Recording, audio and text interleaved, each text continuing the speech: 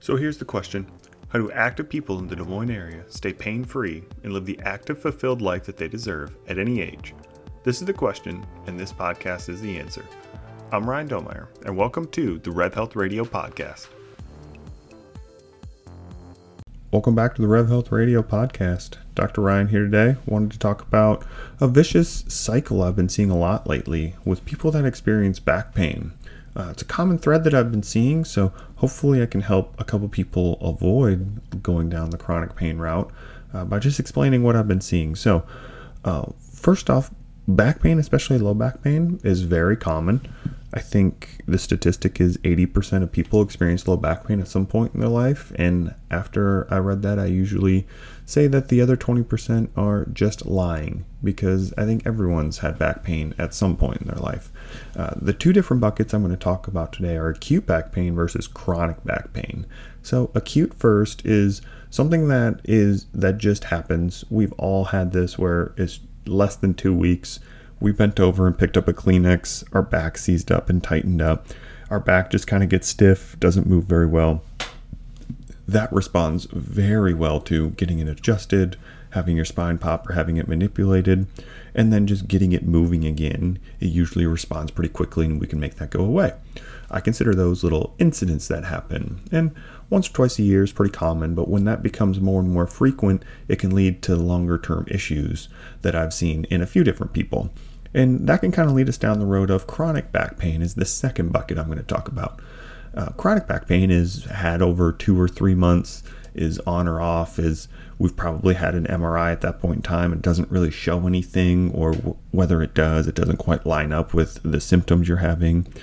By the time we get to 2 or 3 months worth of back pain, by then there's usually some pretty high involvement of the brain, meaning the brain is perceiving pain even though the actual back tissue doesn't have anything going on. And that's a whole nother podcast I can talk about where we try to sensitize that. But regardless, whether it's an acute form of back pain or a chronic form of back pain, the treatment around it is still the same and is breaking this endless cycle. So I need to do a YouTube video to better describe this, but the cycle I'm talking about is starting with back pain.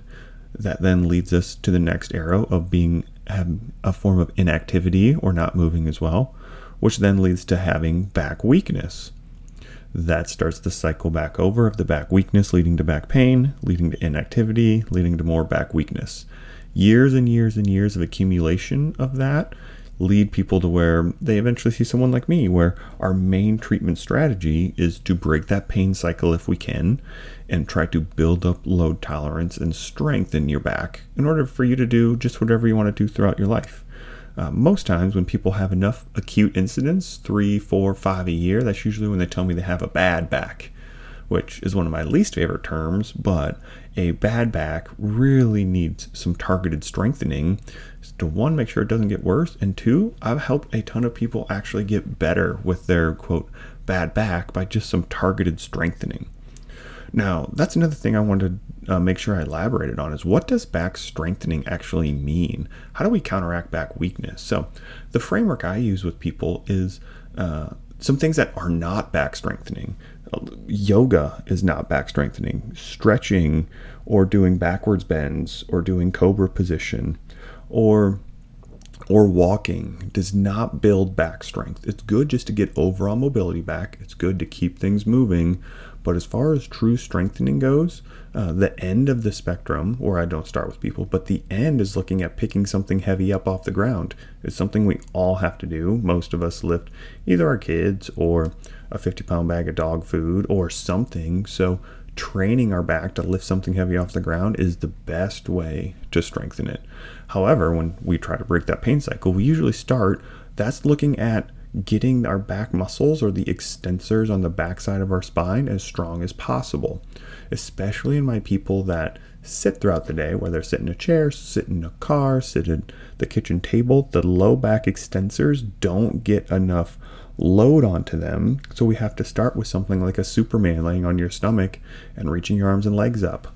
Or another common one is a bird dog where you're on hands and knees and reaching alternate legs. We're really trying to build up load capacity of the extensors to eventually lift something heavy off the ground, which takes a lot of force through our extensors. So getting our back, that's how we build a strong back and get out of that back weakness cycle that we're in for a long time. Whether you have kids or grandkids, you've probably heard that babies need to have tummy time. The point of tummy time is because they lay on their backs all the time, or because we adults sit all the time, we need to build up the strength of the extensor muscles on the back of our low backs and necks. We do it as babies, but honestly, adults need it too. If we sit in a chair for 8 hours, you need some time spent on your stomach working on your back extensors to help counteract the compromised position you were in all day at work. So all of those are frameworks I use to try to educate people and say, hey, I know a lot of people's jobs don't allow them to stand or walk or move around as much as they should. Therefore, you should have a plan to build up your back strength, because otherwise back weakness can lead to more and more incidents throughout the year where your quote bad back goes out.